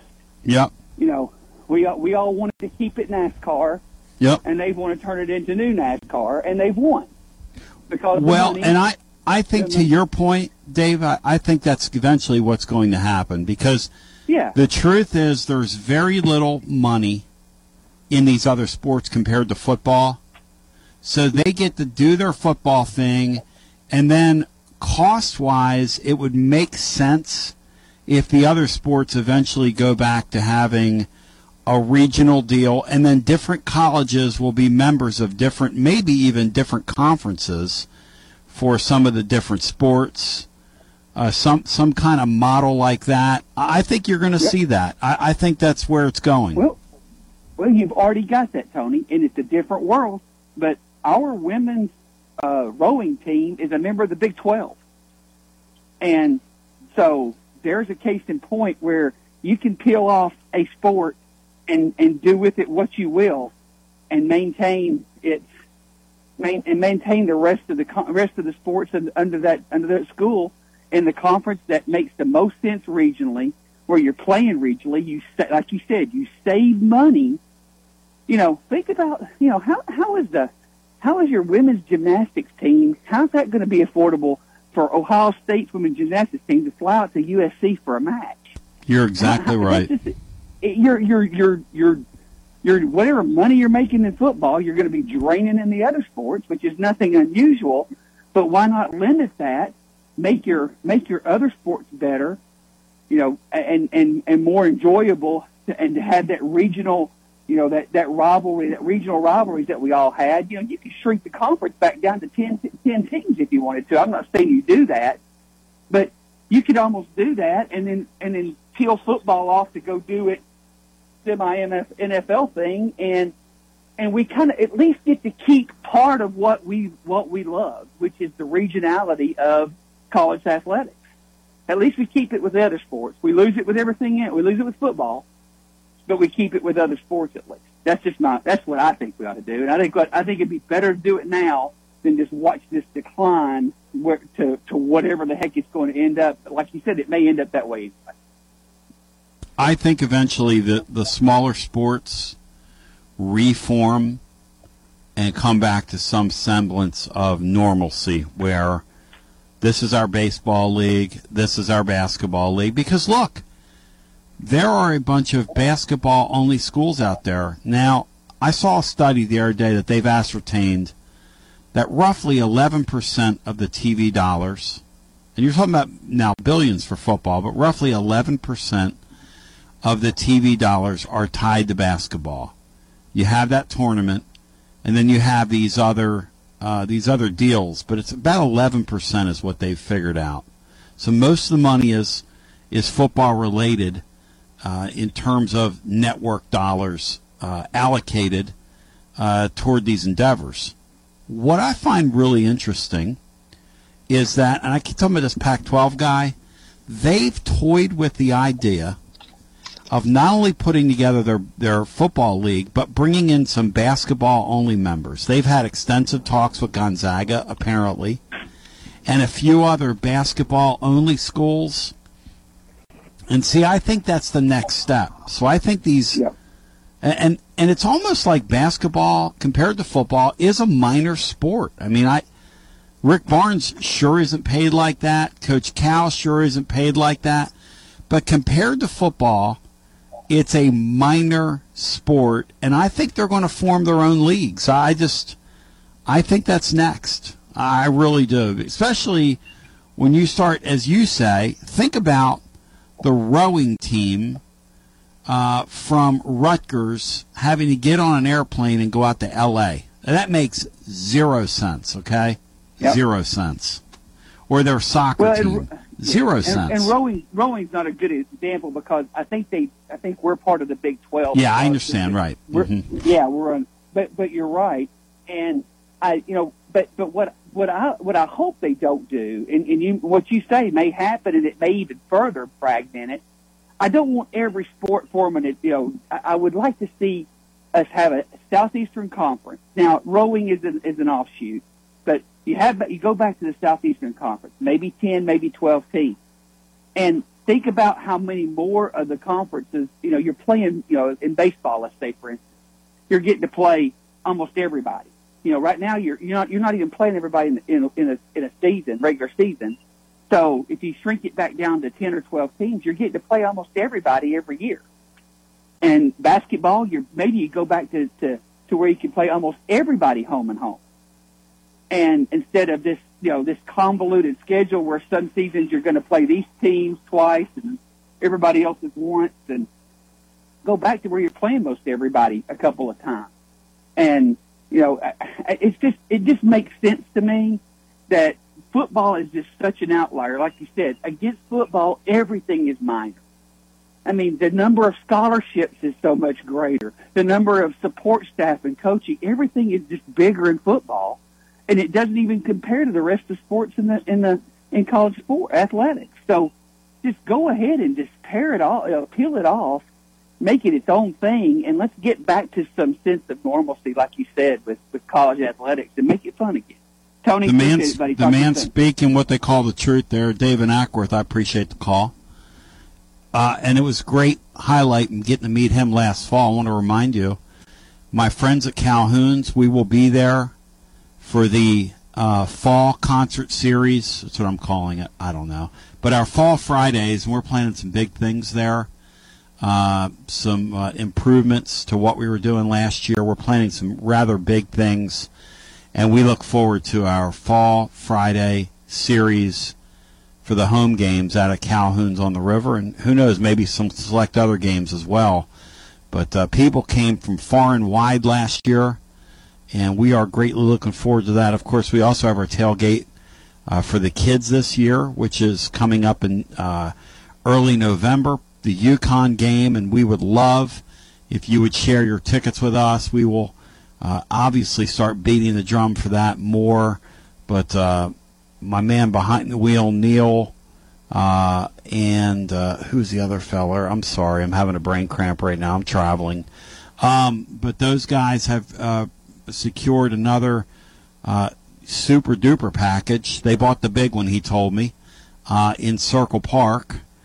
This year for that event, our friends from Amachi Knoxville, it's just going to be a wonderful football season, and the Vols are going to play really well. But in the middle of that, we have this drama unfolding, and Cinco agrees with Blake Topmeyer that the SEC ought not get left behind. The SEC ought to jump in there and grab who they want to grab. The question then becomes, who you going to grab? Well, we'll come back on the other side. We'll get some more calls in. I see that Titans Yamsy's there, but listen anyway. We'll come back on the other side as we continue. It's your Basilio show on a Wednesday after this. Spread the word and get the app at TonyBasilio.com for Android and iPhones. This is Big Lou Maddox, and you're listening to the best radio in southern Middle Tennessee, WKOM 101.7 FM, Columbia. Hi, I'm Robert Rogers at Parks Motor Sales Buick GMC. And I'm Michael Parks Lawrence at Parks Motor Sales Buick GMC. Together, we're Mr. Bobby Parks' grandsons, and we run his dealership, and we are glad to be part of our local community. Being family-owned and operated, we invest heavily in our community. We do things like sports teams, schools, bands, you name it. We try to help everybody we can. The reason why we do this is because we all love this community. So come do business with us, your neighbors, at Parks Motor Sales in Columbia, Tennessee, right off Nashville Highway, or at parksmotorsales.com. Hello, I'm Barbara Lincoln with Holland's Pharmacy. You may have heard our previous commercials about compression hosiery that we carry at Holland's Pharmacy. Well, we've recently expanded into a full line of knee braces, back, wrist, ankle, and other support wear. We will gladly help you get just the right fit for these items and, of course, special order items to ensure the proper fit. Come see us at Holland's Pharmacy, 1608 Hatcher Lane, or call us at 931-388-4233. 388-4233. American Standard Heating and Air Conditioning is built to a higher standard, so you can focus on the problems in your life that actually matter, like the drywall that somehow isn't. American Standard Heating and Air Conditioning, built to a higher standard. Call Davis Heating and Cooling at 931-388-2090 for all your home comfort needs. Davis Heating and Cooling is your local American Standard dealer and proudly serves the Murray County area. Find Davis Heating and Cooling online and on Facebook or call today, 388-2090. Hi, this is Steve, the garbage man. Y'all have heard me talk in the past about Packer, our mascot dog. Well, I have some sad news about Packer. She recently crossed over the Rainbow Bridge to join our other beloved pets of the past. Packer lived out her final days on our farm in Water Valley. She had a great 14 years of life after being rescued by Don from being thrown away as a pup in someone's garbage. Rest in peace, Packer.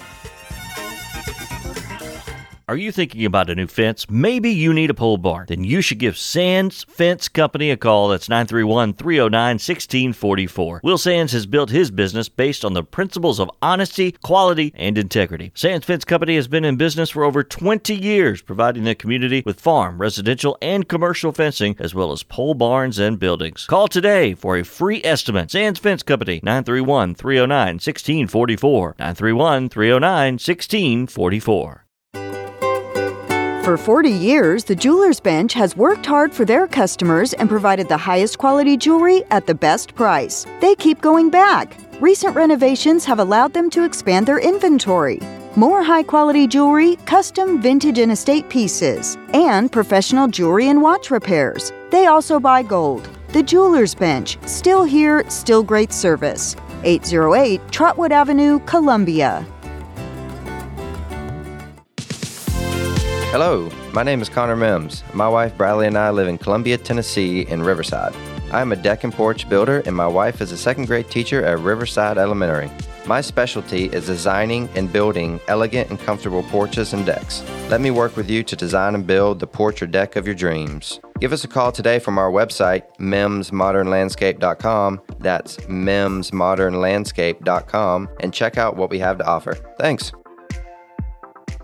Tint on Wheels is changing their Columbia location. You can now visit us at 406 South James Campbell Boulevard. The same window tinting you've trusted for over 30 years on all types of windows, car, business, or residential. We now offer accessories to elevate your ride. It's only getting bigger and better. With 3 locations, Columbia, Lewisburg, and Lawrenceburg. We do our best for you. Summer's coming. Let's get you ready. Call 931-619-TINT today.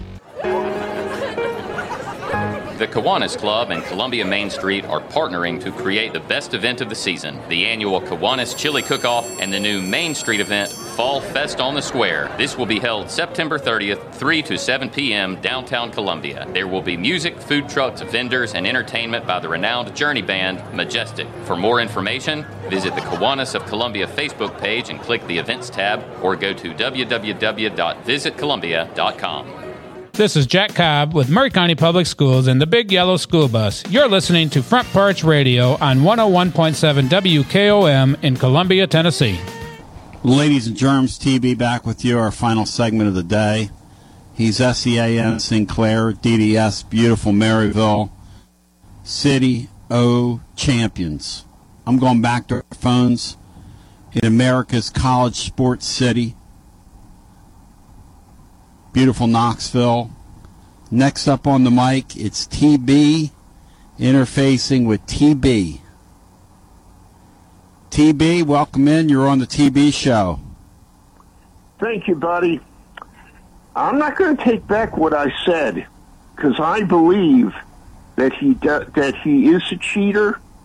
The NCAA let him get away with it, and of course this all occurred when a certain president of the NCAA let him get away with it, and of course he's no longer there. And I still believe he needs to be thrown in the slammer. So that's all I'm going to say on that issue. But you wouldn't put Nick Saban in your top 5 coaches in the league, though, Bill. That was my point. I mean, yeah, sure, he might have bent a few rules here or there. Right, Sean Sinclair? He probably bent a rule or two. But you got to put the man in your top 5, don't you, Cinco? Well, the fact is Bill can do whatever he wants, but I think it's a hard argument to leave him out. Yeah. Well, the bottom line of it is he's getting too much hype, both him and Bill Belichick. Of course, he used to be an assistant under Belichick. Yep. 2 guys with upside-down smiles. Yeah. So, okay, on another note, if the Big Ten... So in other words, I just want to say this real quick. Brian, he didn't deserve to get blasted yesterday, thinking about his call right now. Well, that's what I tried to tell you. He's really having... but you did it anyway. He's really having... Well, Brian, I'm not there. How did I do it? He's really having a wonderful phone call. But go ahead, Bill. I'm sorry. Okay. I'll tell you what. If the Big Ten is going to put Clemson and Florida State in there, here's what I would like to see. This is Titans Bill's wish list.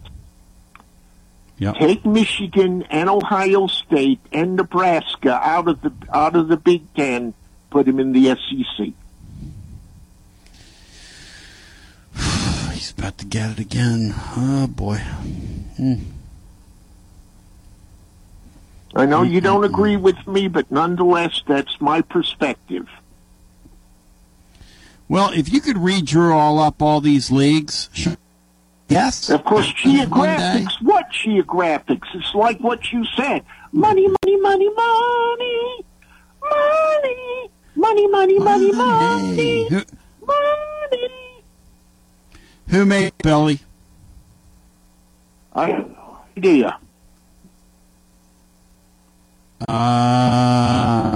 Some people got to have it. Blue Jays. Some people really need it. Yeah. That's Gamble and Huff right there. Bell. I think that's a Tom Bell tune. Titans, Bill, you're my man. Certainly a Philly fan. Bill, you're the man. Much love to you. Incredible phone call from TB today on the TV show. I tried to get a hold of you yesterday. I was watching the trade deadline on the MLB network. What do you think of what the Phillies did with that trade with the Tigers? Like it or... I was checking. I liked what the Phillies did. It was okay. I like how the Phillies ended up with the guy, Brian, who got sent to the minors after he slid and his cell phone fell out of his pocket with the Pirates. The Phillies got that Bodo, that truckin' Bodo. I don't know what to say to you, Bill. Drew Gilbert is now a Met. I find that utterly depressing because I want to love Drew Gilbert. The thought of him, you know what, Sean, what's ironic, Sean, about him being there is he's always reminded me a little bit of a likable Len Dykstra. He's always had like a Len Dykstra vibe about him. Without the as of late financial nonsense and the Yeah, the personal nuttiness. goofiness Yes. he's in right now. I mean, he's lost the plot, so to speak. But yes. You know what? If you're getting traded around like that, you obviously have some value to somebody. And when you're in the minor leagues, I think all you want to do is be in the minor leagues, and because you keep swimming upstream, so to speak, you're going to get your opportunity if you keep performing. So, neither one of those New York teams is going to be in the playoffs. The Mets is out of it, and I don't believe the Yankees is going to make it either. Sorry, Bino. That's how these eyes look at it.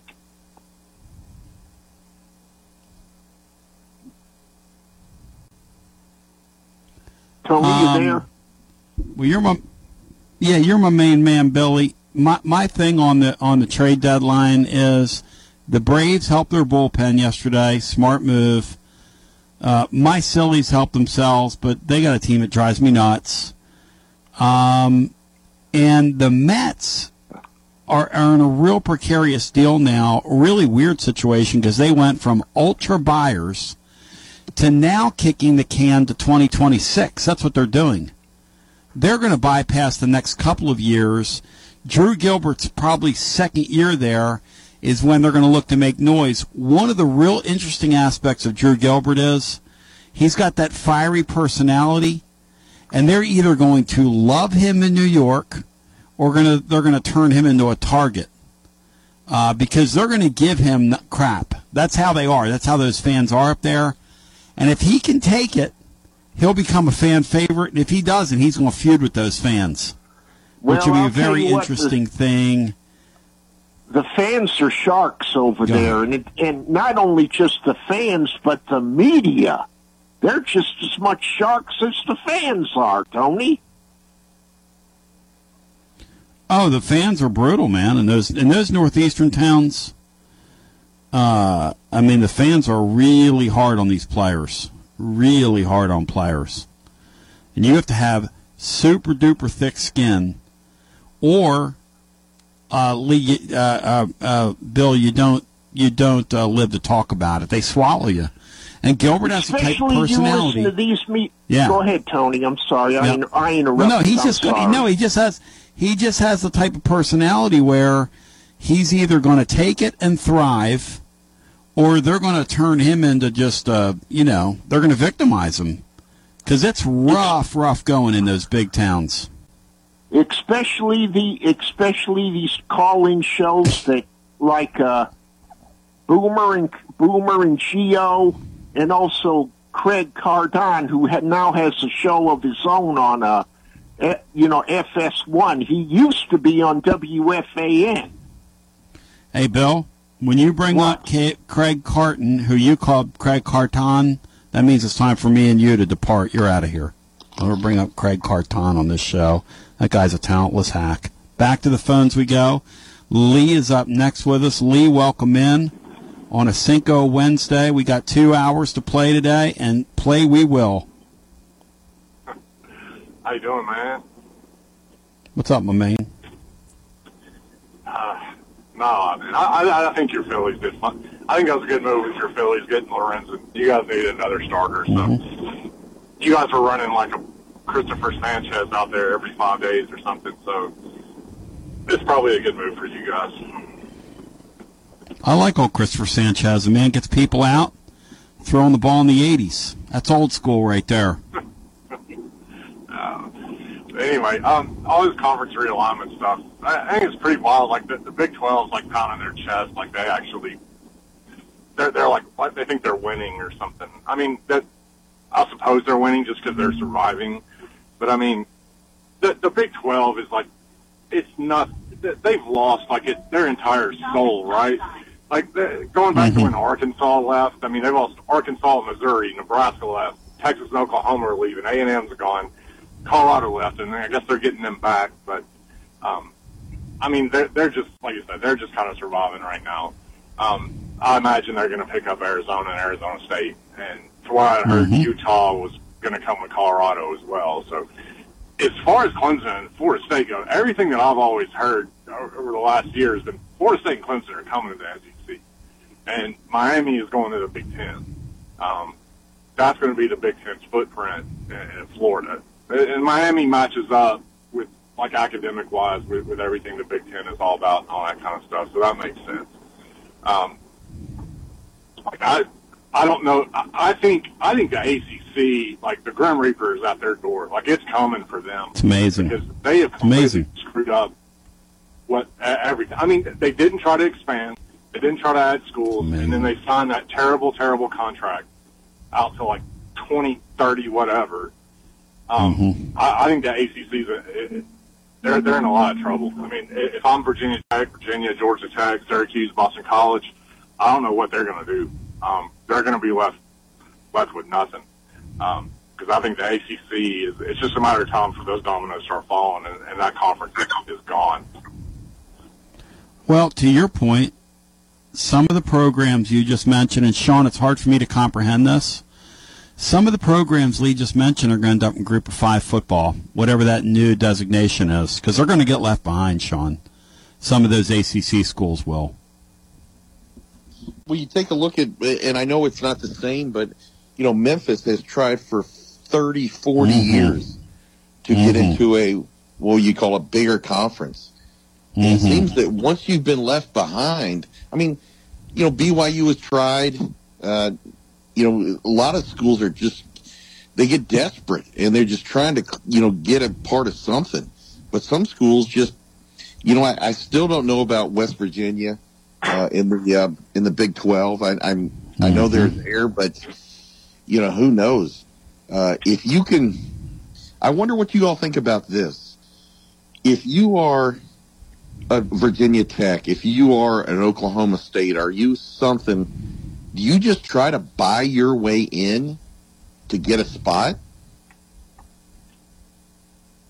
You know, it's funny. I was talking with Plaster about that. The tie with Oklahoma and Texas. Well, honestly, they've been left on the back porch. Well, you know, Plaster worked down at Memphis, and for a while as broadcaster, and he said that this Fred Smith guy throws his money around like there's no tomorrow. What's stopping a multi-billionaire guy like him, Sean, from calling the Big 12 and saying, hey, I'll give you $800 million if you'll take Memphis? Those pigs would do that tomorrow if he would do that. Well, I think his time's kind of come and gone. You know, he tried to do that back several years ago when his son or stepson, whatever, went down to Miami to be a 20th string quarterback, and he gave money down there. And then, you know, it just recently he ponied up for a lot of those kids to go play for Penny. That totally backfired. So I just don't. And if you look at Memphis right now, you know, they're still in the Liberty Bowl. I think they're a team that's always been a bridesmaid going back to the, you know, trying to get into the NFL days. But you know, like Virginia Tech or somebody's got, and I'm surprised Oklahoma State, you know, they had, I guess T. Boone Pickens is dead now, but there's still a lot of money floating around in that place. You'd think they would be jumping somewhere. Yep, the oil money. Lee, anything else for us? Because Lee will be the one subscriber in the Mid-State that buys that Pac-12 After Dark package on Apple++. Well, trust me, I won't be the only one. Like, it's that subscription, it's not going to blow up. Like, it's, you know, but I'm telling you, man, it's, don't discount the people that are going to buy it because they're gambling on it. I mean, people can laugh at it all they want, but the NFL tried to deny this for 3 decades. They didn't understand the numbers they're getting because half their numbers they were getting were from people playing fantasy football and from gambling. And gambling is still very much in its infancy in the United States, and it is a booming business right now. And I'm telling you, people think, "Oh, I'm not gonna buy it." Wait till the biggest bet they've got that week is a Pac-12 game that's on Apple TV. I can promise you they're going to buy it. And hey, Lee, I got a question for you. But it's going to happen. Hey, Lee, I got a question for you. And I know gamblers aren't really fans of teams; they're fans of money and point spreads. But going into year 3, do you get any change? This is Big Lou Maddox, and you're listening to the best radio in southern Middle Tennessee. WKOM 101.7 FM, Columbia.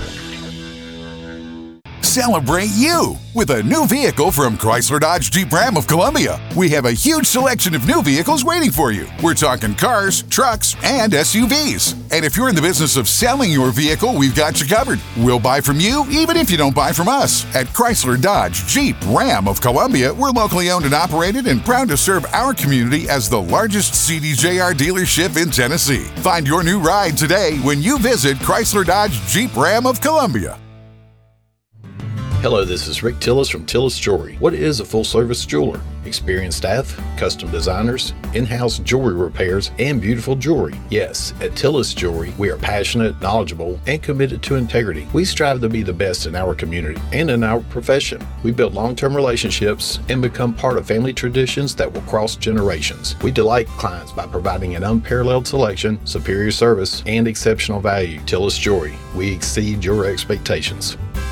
Do you suffer from knee pain? Is it painful to walk or perform your day-to-day activities? If so, we have great news at the Dr. Gill Center. We can relieve your knee pain fast and easy with no downtime and no surgery. The FDA has approved a new non-surgical treatment for knee pain, and it's covered by most major insurance, including Medicare. This treatment has helped millions of people across the nation. Call today to see if you qualify for a free consultation and get back to a pain-free life. 615-551-9224.